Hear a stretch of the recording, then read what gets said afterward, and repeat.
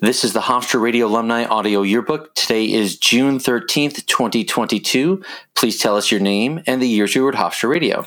Hi, it's Danielle Dellilo, and I was with WRHU from 1997 to 2001. And what shows or programs did you work on at WRHU? It's like, what shows didn't I work on? Mm-hmm.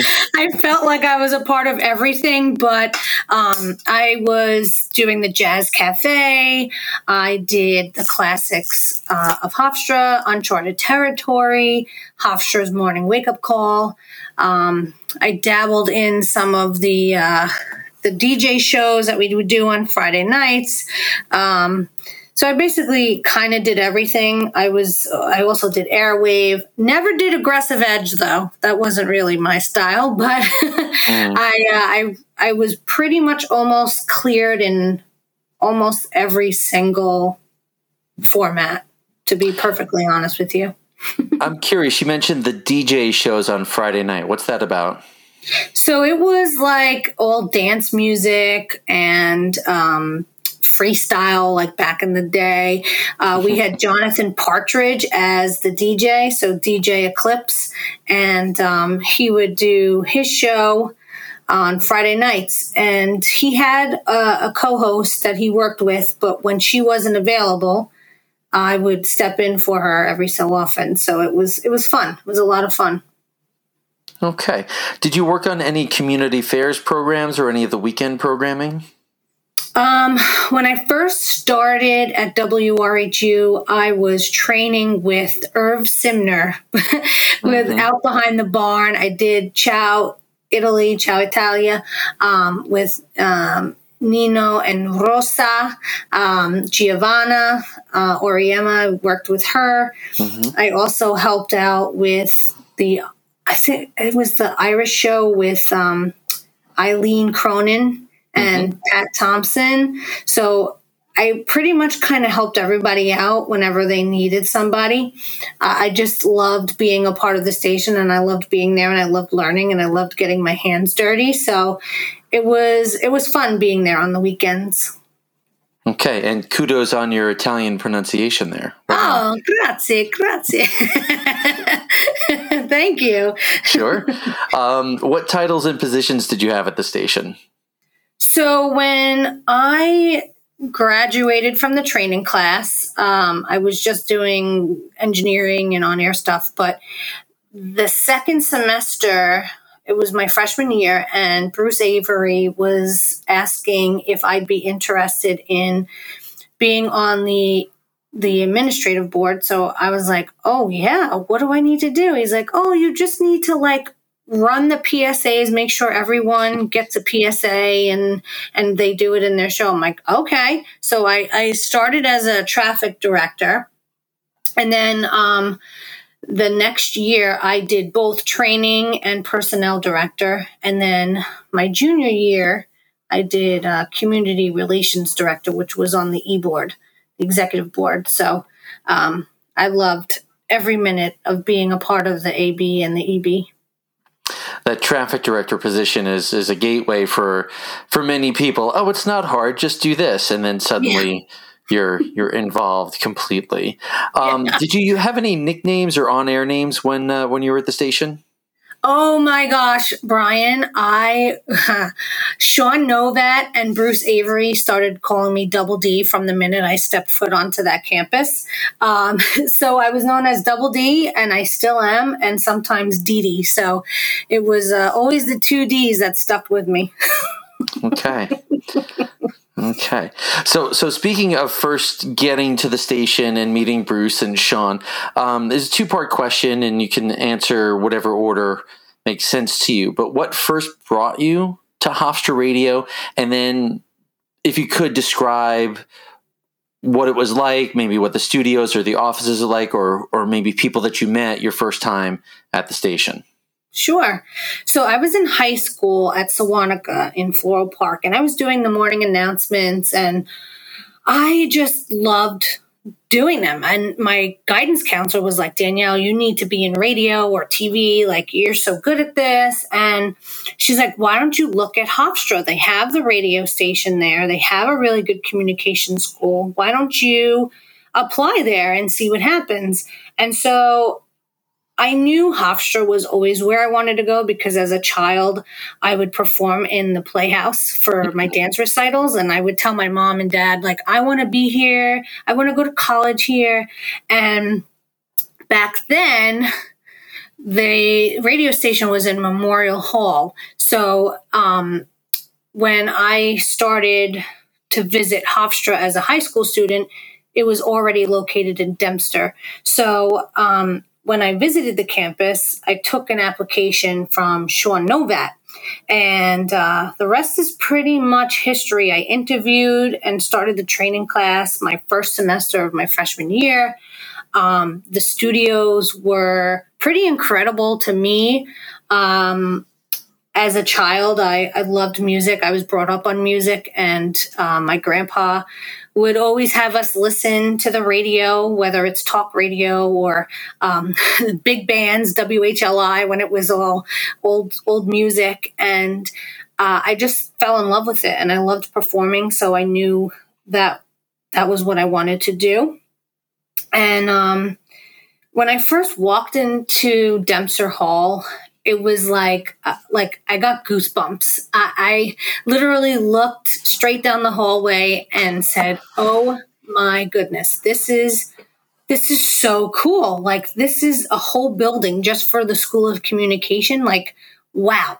And I remember my dad being like, "Oh, you're going to talk on that microphone over there when you come to school here?" And I was like, "Dad, like, I hope I do. I really do." And it was just like, it just felt home for me, like right away. The second I walked in there, I grabbed that application from Sean, like I mentioned, and it just felt like I belonged there. And it was just so cool to me that I actually was going to broadcast to people in the community and not only on a campus. As some colleges, they don't have the ability to broadcast to, I guess, 500 watts or whatever.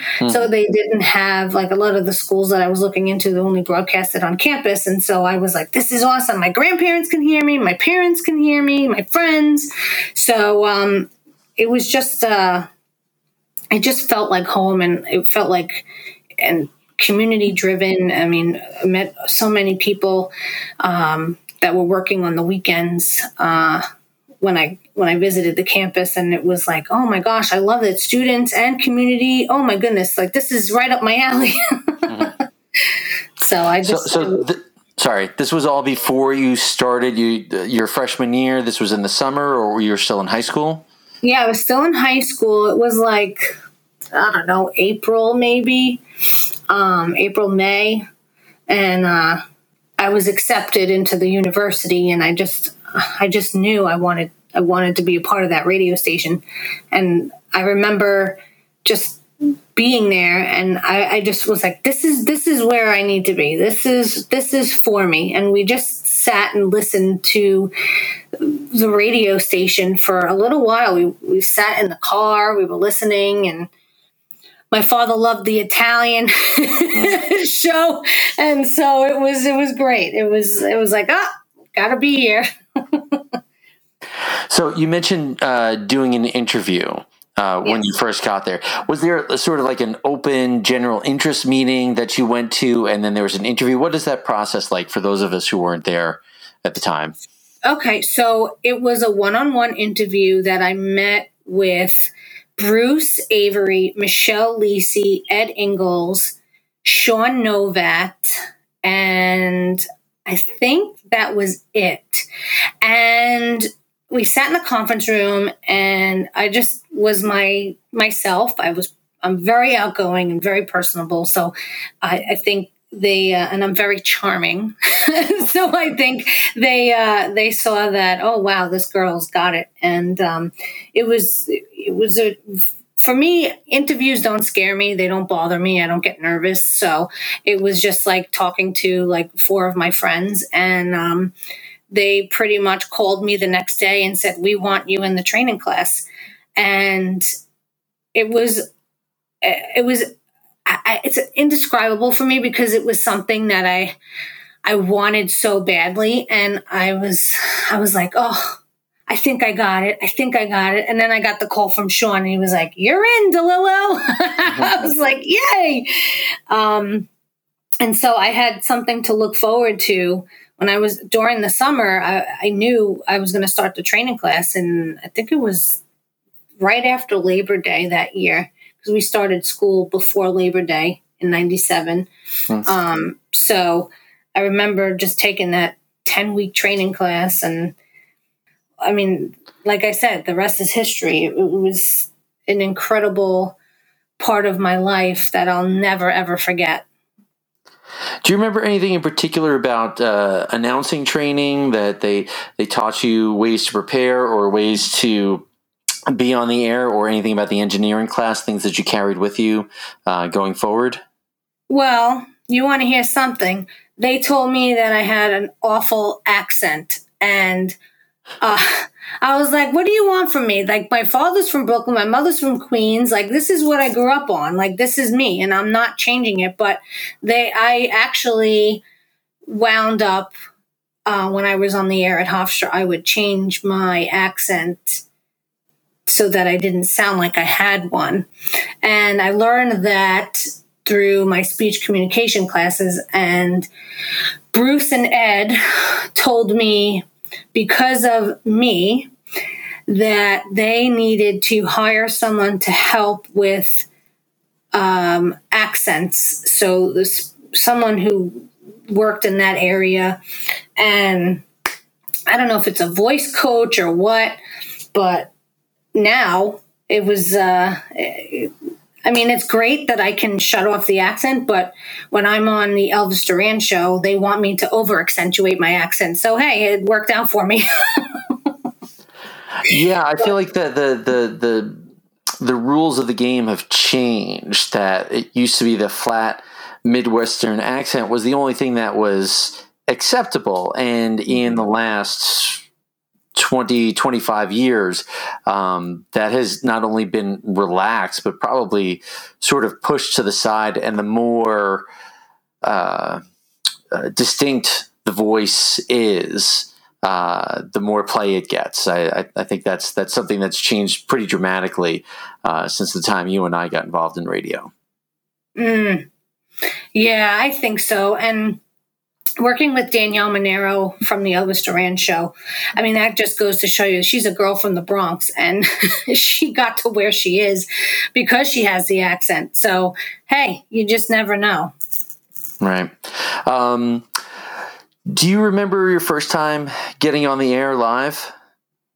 Yes, I do. I remember it well.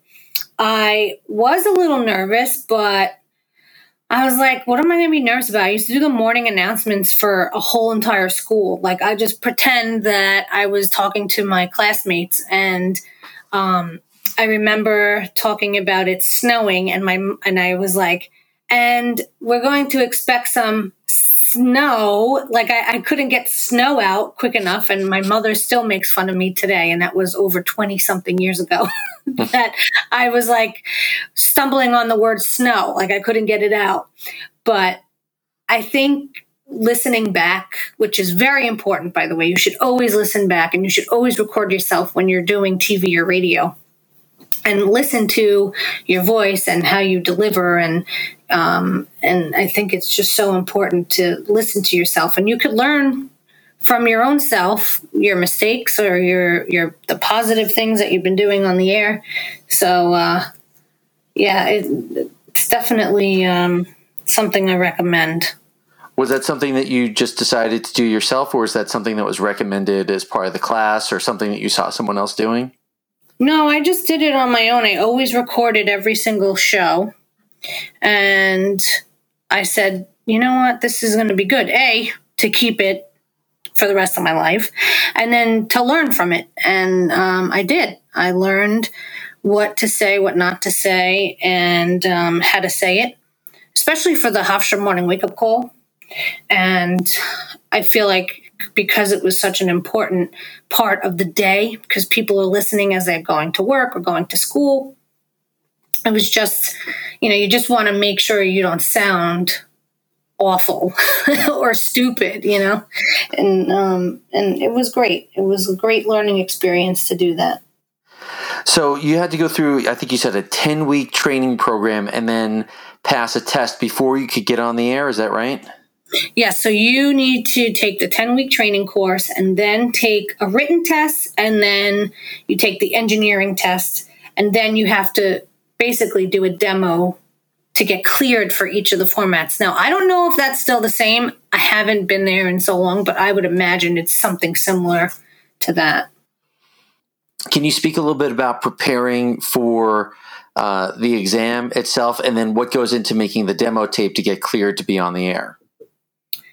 I believe it was a 100-question test, and you needed to get over, I think, a 75 or an 80, because they don't want you not to know 20 or 30% less than what you're supposed to know. You want to know 100 plus, because you're running a real radio station. You're on the air on a real radio station. It's not some rinky-dink little college campus station.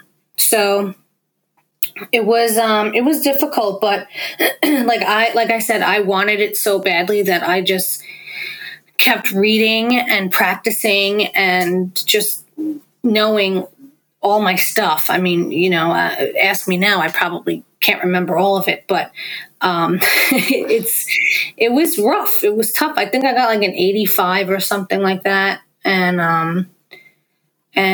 I remember having to take the engineering tests, and I was so nervous, but I'm like, again, what am I nervous about? I am studying this for a class. I've been practicing. I would work with Sean. I would work with other classmates that were already a part of the station, and they would teach me, okay, this is what you do, pot it up, pot it down. This is how you do the EAS test. So it was a little nerve-wracking, but like I said, it was something that I wanted, and I knew that I needed to get behind that board and just kill it.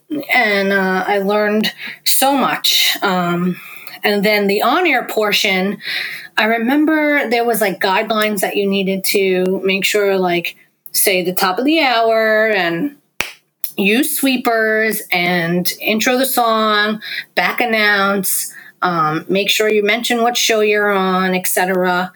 And you just want to fill your mic breaks with intelligent conversations that you're having with your audience. So yeah, it was a lot, but it was worth it. You learn so much when you're there. And sometimes people take it for granted, but I've been working in radio now since I graduated college, and even during my internships and like started, I think it was 1999, 2000.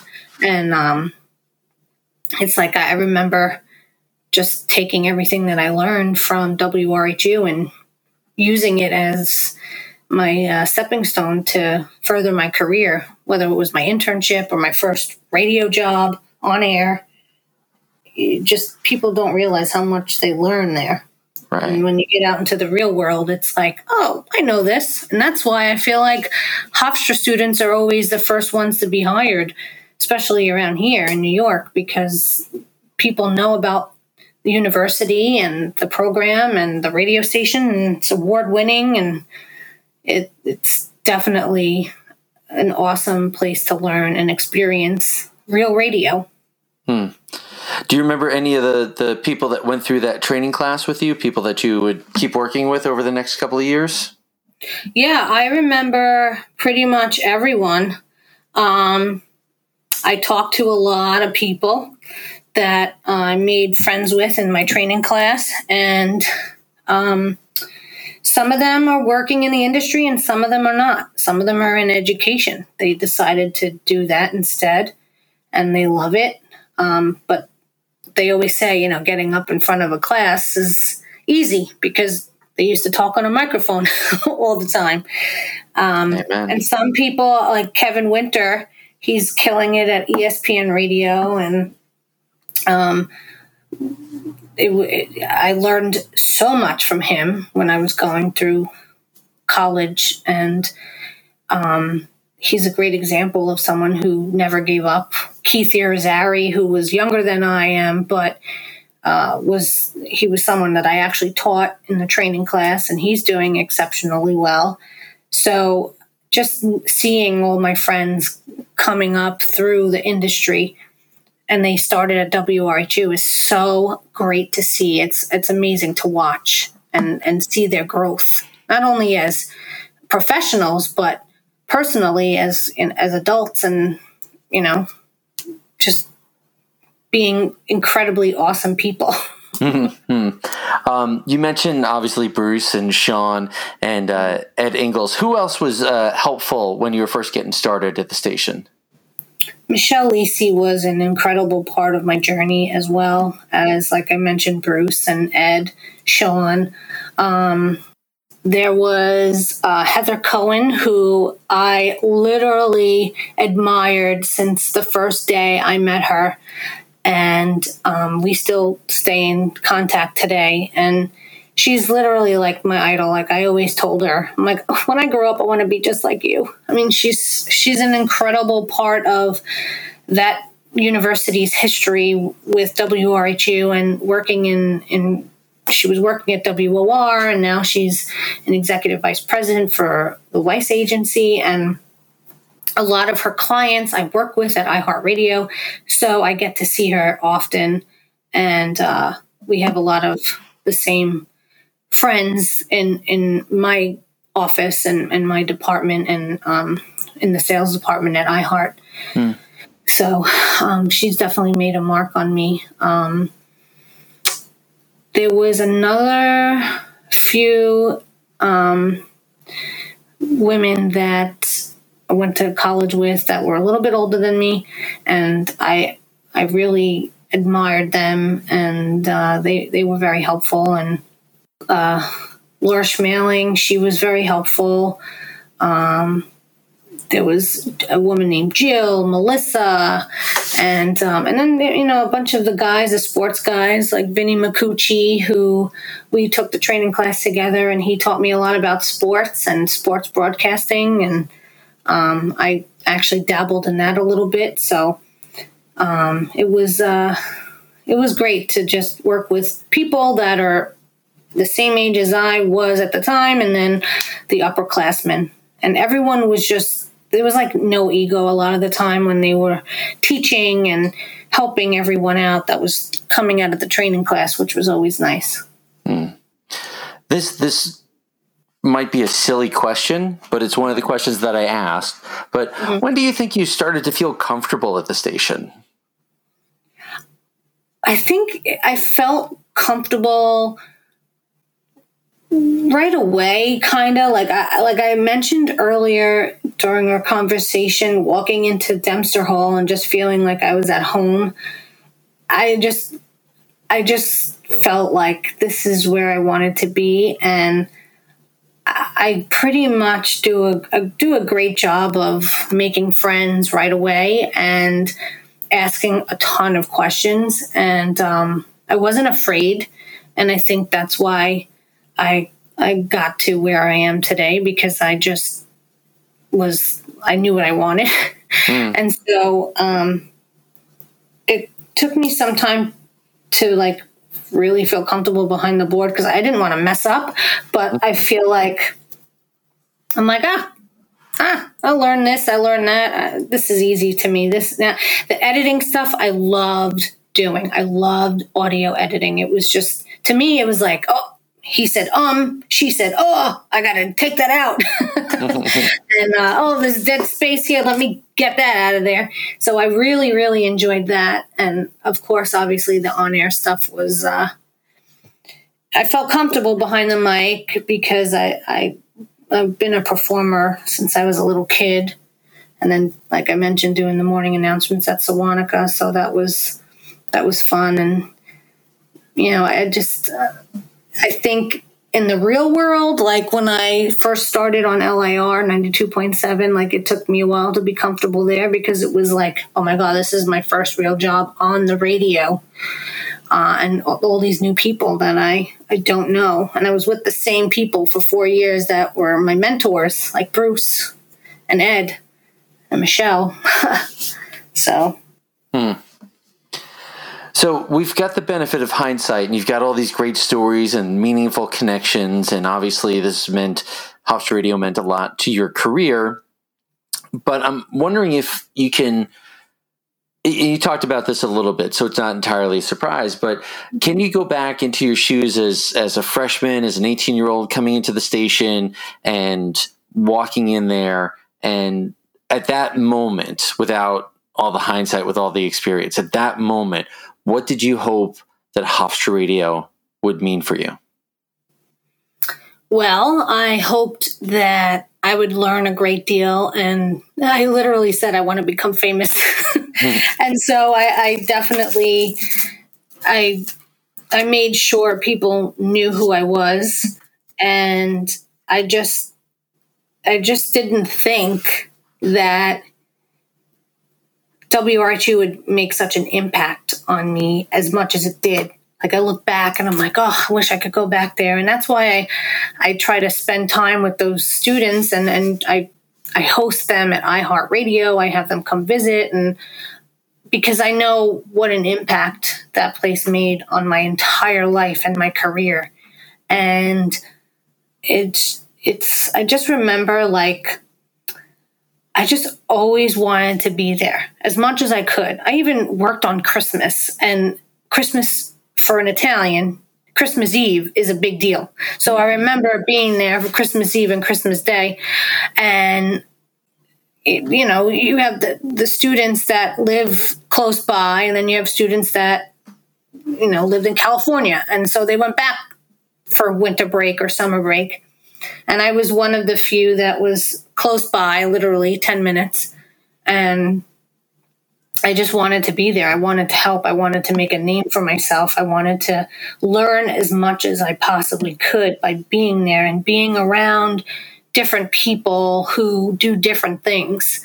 The engineering part of it, when we had the chief engineer, John Caracciolo, like I thought that was so fascinating, and all those times he would go up to the transmitter and go up on Constitution Hall and just check out the antenna. I mean, that to me was like so fascinating. You would never catch me up there, but it was just, every single facet of that place made a huge impact on me. Danielle, this was great. Thank you so much for sharing your stories. I am certain that you've got a lot more stories, and I look forward to having a conversation with you again sometime soon. Oh, thanks, Brian. Thanks for having me and allowing me to share the most memorable part of my life with you and everyone. And I just love WRHU. I will always cherish those memories, and I always smile every time I bring it up. Every time someone mentions Hofstra's radio station, or, they talk about the School of Communication. I mean, I basically lived there for 4 years of my life, and it always brings a big smile because I have such wonderful memories with so many amazing and incredible people. So thank you for allowing me to share that.